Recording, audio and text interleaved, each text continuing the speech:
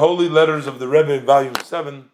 This is letter number 2108. And this is dated Baruch Hashem, the 29th day of year, Tavshin Gimel, Brooklyn. Shalom Uvracha. The Rebbe says, I'm responding on your express letter, dated the 20th day of year, in which you express surprise what I wrote to you, that if you try to compromise, that will not bring the people closer, but actually it will push them away further. So he says, in that case, if the Rebbe is right, so the fact should have been that the most religious rabbis should have had the most beautiful shuls. He's basically saying, so how come, some of the, maybe he doesn't mention any names here, but I'm saying conservative reforms, they have beautiful shuls, and if the Rebbe is right, that's what he's saying. Although today, you see, when you try to measure Chabad versus, there's a new study out from the Pew Institute, which shows that Chabad is the organization amongst the outreach and the frum that is growing, and all the others are lagging behind. They're growing. Look in the report itself. But we see that also literally. But this was, I guess, in 1953. It was a different world then. It just started. So the rabbis that were most religious didn't have the nicest shuls.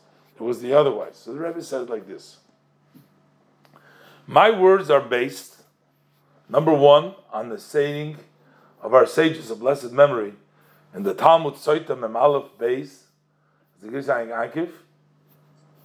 that anybody, it says over there, who flatters evildoers or Rishoyim, if you flatter them, in the end you're going to be falling in their hands. They're not.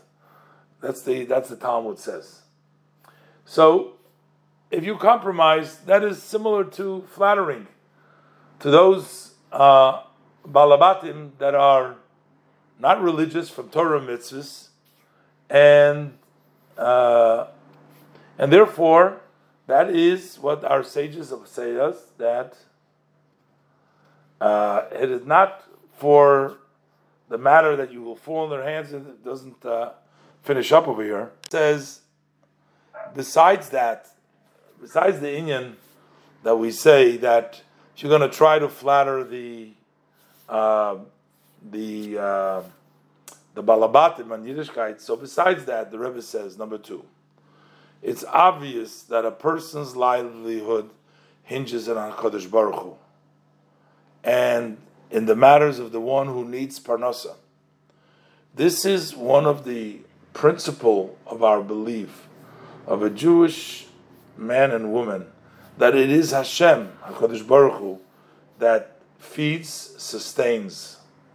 And one who says that another person has the ability to ruin your livelihood, even though Hashem rules otherwise, and you think that this other person can hurt you, not only is this contrary to the belief of the Jewish belief, but this is contrary to the belief that there is supervision in generally, even of non-Jews.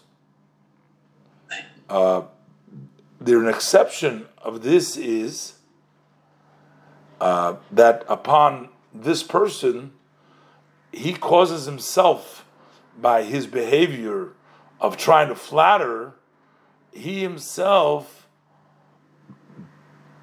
brings about falling in their hands, which means then you can't complain to Hashem. How come in a certain measure?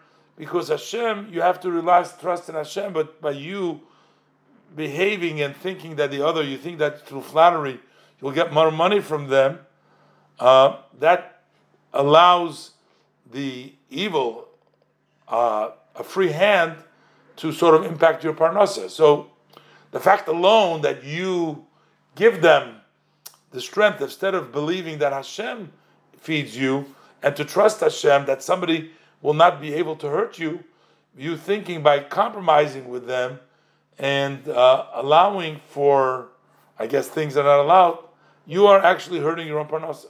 Now, your question, number 3, that based upon this view, how come the religious rabbis don't have the most beautiful shuls?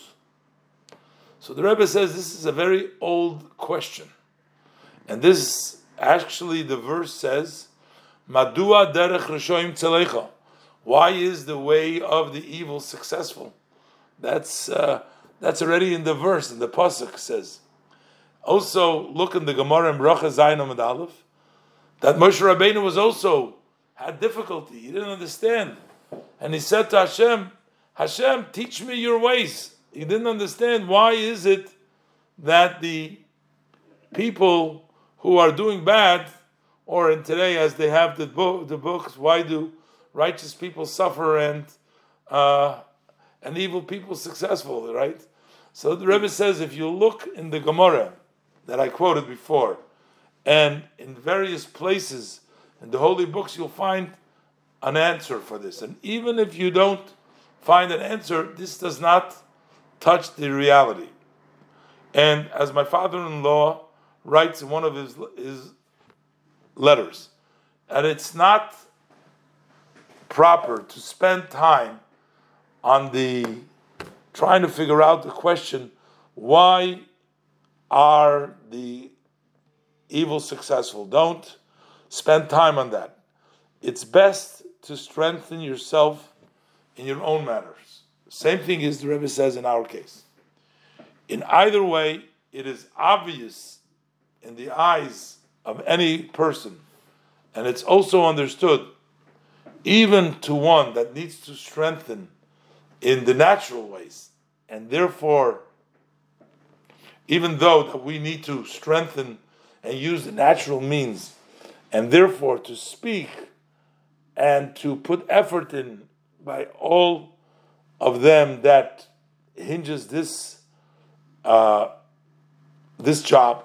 In other words, Rebbe says, do everything possible in the words of nature to receive the job. That's okay. You have to do things. But that doesn't mean that these people, your livelihood depends on these people. They are not the ones. It's only because the Torah rules that we can't rely on a miracle. So you have to do things in the natural way to get the parnasa from their hands. They should be providing you. So therefore it's understood that it's impossible that fulfilling a mitzvah and accepting the mitzvah should ruin, God forbid, the flow from HaKadosh Baruch Hu, who is the commander of the mitzvah. I mean, if you have a rabbi, I think what was going on over here, a previous letter, he wanted to get a job in a shul, and they wanted the rabbi to compromise on his principles, on his Yidishkeit.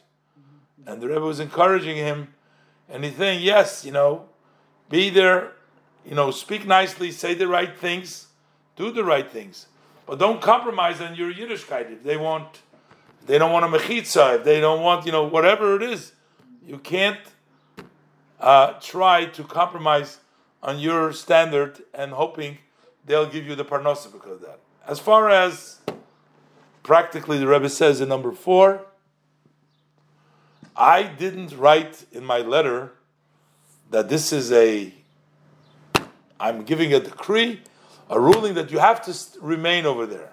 He was telling the Rebbe he wants to leave. I didn't say you have to. The Rebbe says that you should remain there. I only said don't reject that suggestion. You have to weigh all of the suggestions that are before you, and you should choose the one that is best for you and for your family, physically and spiritually together.